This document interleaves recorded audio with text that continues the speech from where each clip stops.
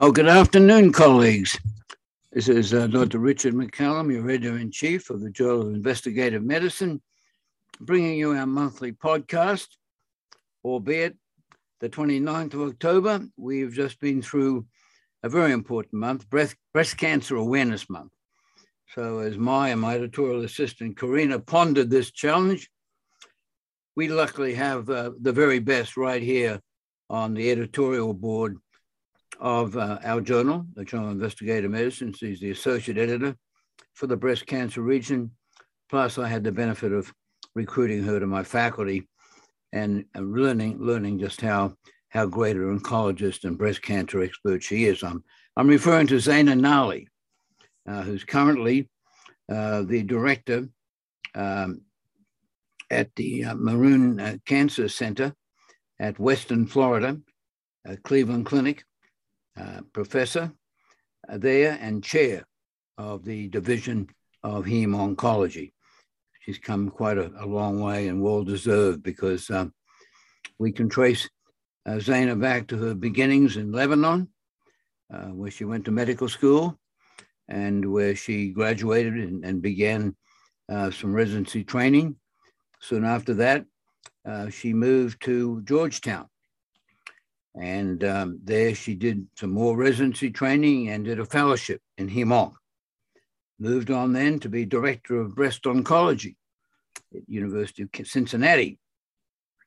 And after that, she was on the breast cancer multidisciplinary team at Wayne State, where in 2011, as I sought and looked around as chairman of medicine at Texas Tech El Paso, how to find a great division director for our Heme division.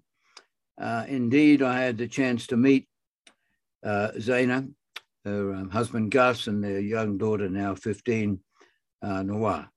And I quickly realized what a gem I was speaking to and what a great opportunity it was for Texas Tech. And Zaina came here as our chief of the division in 2011. Immediately got what's called a CPRIT grant, which is a very difficultly, highly competed for grant in Texas to help fund her research. She's also involved with Southwest Oncology. She has connections there, SWOG, and has continued to be funded, of course, institutionally at Cleveland Clinic. She has her degree of seed funding as well. Very productive, very active in publication. And I could think of no one better to discuss the topic for today, really. What is new in our breast cancer world? What can we talk to our patients about? What can you be updated on as a physician who are supposed to be on top of your game and know enough about all these areas? Breast cancer, as Zaina will tell us, is obviously a great and serious concern and challenge, increasing every day. So with that background, Zaina, welcome, and glad to see you again. Thank you, Dr. McCallum, for this very kind introduction. Very happy to be here. Yeah, we didn't say one of Zaina's other, well, I wouldn't say ways of helping El Paso was her husband opened a Mediterranean food restaurant here, which was frequently appreciated by many of us and still is. He keeps it going, and that's a little aside. But let's talk about breast cancer, Zaina. You're in the middle of it. Cleveland Clinic resonates everywhere as being one of the great places to go, and you've certainly carried on that heritage and that legacy. So here in El Paso, of course, as you know well, Hispanic women don't tend to get screened very much and very early. We get late diagnoses breast cancers, often very virulent, very malignant, very difficult to manage. You've been through all that. Mm-hmm. For those out there, our members and perhaps other listeners from different subspecialties, I want you to give a sort of brief view from your level. What are some of the reasons why screening seems to be less appreciated or less accepted by subgroups? Are there any concerns why it should be hesitated about doing? And indeed, when should we start? Thank you. So, breast cancer is a feared diagnosis. It's the most common cancer in women in the US and around the world. So, we have come a long way in improving survival and outcome for patients with breast cancer because largely due to the early detection and because of screening. So using screening mammograms remain the key modality to find cancer early where it is the most curable. Cancer in advanced stages become much more difficult to treat and cure. So the emphasis is always on early detection and for women not to postpone or delay their screening mammogram. Now, there is a lot of sometimes hesitance about mammography. Some people feel it is a slightly painful procedure, but really pain should not be significant. I mean, this is by far the best test we have until today. For women who still having menstrual cycle, we advise them to avoid scheduling the mammogram like right before or during their menstrual cycle. But mammography is still recommended to start at age 40 and yearly thereafter, and of course into menopause. So we would definitely want to emphasize the early detection and the screening. Now, with the pandemic, we have noticed, not even in places that are not majority minority, like here in Florida, we have seen a drop by 50% of patients diagnosed at stage 0 or in situ, where it is obviously the most curable because of delay in presentation to and delaying of their screening mammograms. And patients are being diagnosed at much later stages because of the delay. So that's really, I think, the important message. And it remains still valid today that mammograms are very key to finding cancer. Another key point is in El Paso, when I always try to emphasize early detection, because many of the lumps are diagnosed and are felt by the patient. And many patients delay presentation because they feel the lump is not painful. Well, cancer is in 99%, it's not a painful disease. It shows up like just a benign or like something they feel it's nothing, but this is how they present. And the message is for women not to neglect a lump, that especially something that is growing, and to come and talk to their physician at the early sign of any abnormality in their breast, not to delay evaluation and care, because that will provide the best chance for effective treatment. In terms of type of testing, we have had advanced technology in accurate diagnosis of breast cancer, and we adopt here the 3D technology at our center. We, in addition to ultrasound and MRIs of the breast, it depends on each case by case, of course, but we have all these technologies available to better and more accurately diagnose breast cancer in its earlier stages. Zane, I want to comment on racial disparities. Obviously, you're still in a very Hispanically dominated part of the US. You were here on the border in El Paso, and you know about the other views of African American and perhaps other racial disparities. Can you give us an idea there? Are there any special needs to maybe begin early screening, family histories? What would make a difference? So yes, there are some cancer disparities based on biology and mostly based on socioeconomic status that will delay access to preventative and screening care for patients for cancer and breast cancer in general. So analyzing the data from the National Cancer Database, we recently published several articles noting that there is a disparity, obviously, between African American and white in terms of late presentation. Also, African American women tend to have more triple negative breast cancer, which is the aggressive type of breast cancer, and to be diagnosed at a younger age. Similarly to Hispanic women who are diagnosed typically at a younger age and tend to have more genetic mutations and hereditary mutations and triple negative breast cancer. So definitely women have to be aware of their family history and, to try to take advantage of these early detection methodologies that will save their lives. Thanks, Anna. Getting into the receptor business, obviously I look at a few articles that come in before I send them to you. And not that I'm keeping up, but I see receptors everywhere. So why don't you give us the sort of highlights about what we've learned with receptor technology, the good receptors, triple receptor, negative, all the stuff you've said. Give us a sort of our walking knowledge level of what we should be aware of for our patients. Oh, thank you. That's a very important question. And the first thing we have to identify after diagnosing a patient with breast cancer is the subtype of that breast cancer. Breast cancer is a heterogeneous disease. It is not one type of cancer. And in general, it is divided into three main categories. This is based on three main receptors that are on the surface of the breast cancer tumor: estrogen receptor, progesterone receptor, and HER2/neu. The HER2/neu, which is one of the receptors as well. Human epidermis growth receptor (neu). So just in short, we call it HER2. So these three receptors have to be identified. We have a group of patients who have estrogen receptor positive or progesterone receptor positive called hormone receptor positive. That's one group. Another group is HER2 positive. And the third group is triple negative, where all three receptors are negative.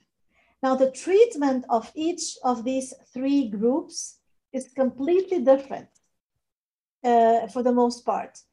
And because of the advances in treatment and with research advances, we treat each patient with more targeted therapy against these receptors.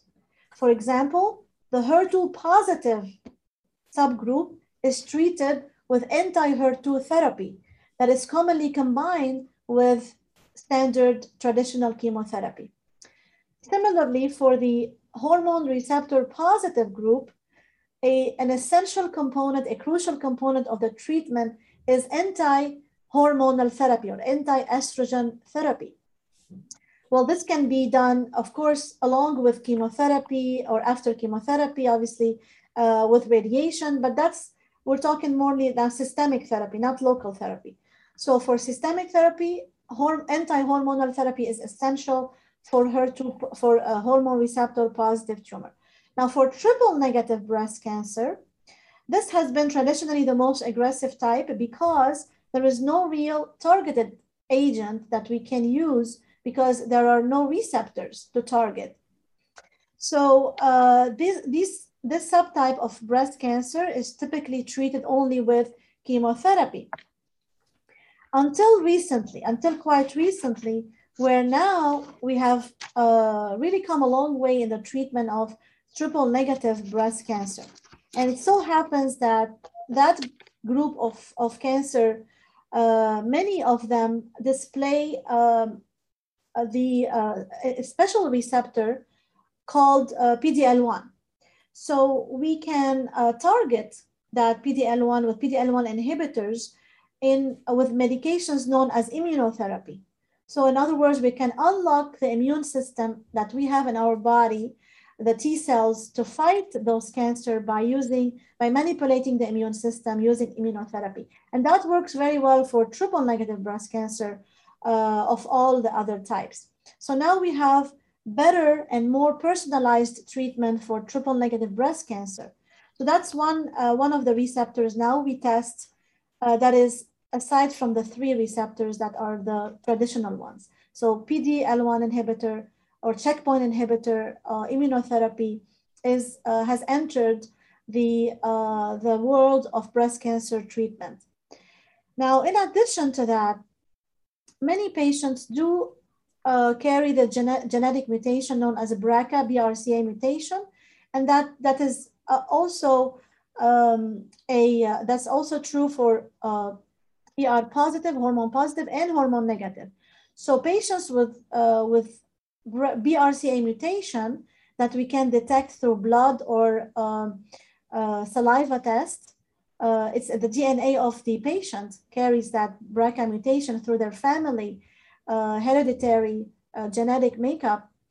We have a targeted agent also for patients who carry the BRCA mutation. So these receptors and biomarkers are helping us better target the care of treatment for these patients. I have several patients with triple negative breast cancer who happen to be BRCA positive, the tumor is BRCA mutation positive. Those patients do not need chemotherapy anymore, at least initially. So these patients are given that pill, which is a PARP, inhibitor that can, help them for many, many years, even in the advanced stages of the disease. So we've come really a long way in understanding and treating the subtypes and the molecular types of breast cancer compared to the past where we had a one-size-fits-all. So I think that's a very important comment about this last one, the triple negative, where you have this extra agent to give, because, I don't get out that much, but when I get to a cocktail party or go anywhere, the major message we hear from someone at the cocktail party is my mother, my wife, or my sister or someone, did well for 4 or 5 years. And then all of a sudden she woke up with metastases in the brain or a metastasis somewhere, even after we thought, the doctor thought, we'd beaten this thing. And we see these late recurrences, which are often very late, too late to really intercept or prevent or cure. Give us a brief snapshot. Who are these sort of late or delayed recurrences, which tend to be very, terribly negative? Absolutely devastating. After someone is cured from breast cancer or thinking they are cured and the cancer comes back, that's really a devastating diagnosis, obviously. So as we talked earlier, the best chances for achieving a high cure rate, more than 90% of cure rate, is when the cancer is found early in stage 0, 1, or 2. Or even 3, we have good cure rates. When the patients have metastatic disease, meaning stage 4, when the cancer has gone to the organs, it will be difficult to cure, and we have to control the tumor for many years, but it will not go away. Now, for those patients who did not have metastatic disease, the chance for cure is high. The earlier the stage, the better. But unfortunately, we're still diagnosing patients who are not in stage 0. They are coming in with stage 1, 2, or 3. And depending on the receptors, depending on the grade, depending on the activity of the cancer, many patients may suffer from recurrence despite the best treatment. But the good news is that this number is small. So the majority are cured, but it's never 100%. We still find these recurrences. So what do we do about these patients who are at high risk for recurrence because their cancer has gone to the lymph node, let's say, or they have a high-grade tumor or whatnot? So there is an active ongoing, lot of research programs have tackled this point of trying to prevent recurrences, not just treating the cancer and treating the actual disease, but also how can we know who is the patient who's going to have a recurrence and who is not. So, and tailor treatment accordingly. So a lot of research is ongoing in this field, but just to briefly, we do have some multi-gene expression profile that we can use and that can guide our therapy early on, because the best chance for cure is to give the right treatment upfront, not just to wait for the cancer to recur.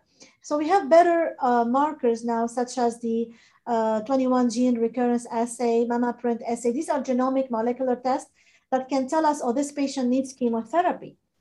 Because if you just give anti-hormone therapy alone, I just saw a patient yesterday. It so happens, she has an early stage breast cancer, but we ran the multi-gene profile, and her score was 49, very, very high. Anything more than 25 is high. We were going to give her just hormonal therapy because she had multiple comorbidities. But in this particular case, we knew based on her profile that the risk of recurrence is 35% just by doing that special test. And if she just received hormonal therapy alone. So we definitely incorporated chemotherapy in this particular patient. So we have some tools to identify who are the patients at higher risk for recurrence. More recently, actually, in the news, there was a breaking news of a new medication that the FDA has approved. And this is the first medication approved in 20 years in early stage breast cancer in hormone receptor positive tumor. Because for the longest time, we just had the anti-estrogen therapy. Now we have a new medication known as CDK4/6 inhibitor. It's a biological medicine that has been shown to reduce the recurrence of patients with high-risk breast cancer by 30%. So I was very fortunate to participate in the national study known as MONARCH-E between 2017 and 2019 that was running this randomized trial here in Florida. We had several patients enrolled, and we learned obviously how to treat these patients with that medication. And, you know, we're very fortunate that patients who were receiving this medicine, now we know they have a 30% less chance of recurrence. So that medicine is given, it's called abemaciclib. It's given along with the anti-hormonal therapy. So yes, we have made advances, but of course, nothing replaces the close monitoring and close surveillance and following up these patients closely, even after they are cured from cancer. So the care of breast cancer does not stop after finishing chemotherapy and radiation. Patients have to continue follow-up, surveillance, survivorship care along with their cancer team. Thanks, Zeina. Now let's get to the current environment. Of course, everything's now being modified or has to be addressed in the overall setting of COVID. And certainly vaccines are being welcomed, and we have the new, well, your daughter's above that, but I've got a couple of grandkids in the 5 to 11 range, so they're going to get benefited next week or so. But vaccines are also worrisome to patients who are getting mammograms, maybe worrisome because they're on chemotherapy already. Give us a quick couple of lines on advice for getting vaccinated with breast cancer and with chemo and things like that. So based on the FDA and the CDC, patients with who are immunosuppressed, immunocompromised, are eligible for the vaccine and the booster. So that includes patients with cancer diagnosis. So we would recommend that patients receive their vaccine. Especially if they're immunocompromised, we do recommend that they do get their vaccines and their booster. There is no contraindication for that, but they have to time their if they are on active treatment, they have to talk to their treating physician and time the treatment, not during the first 2 weeks of the chemotherapy.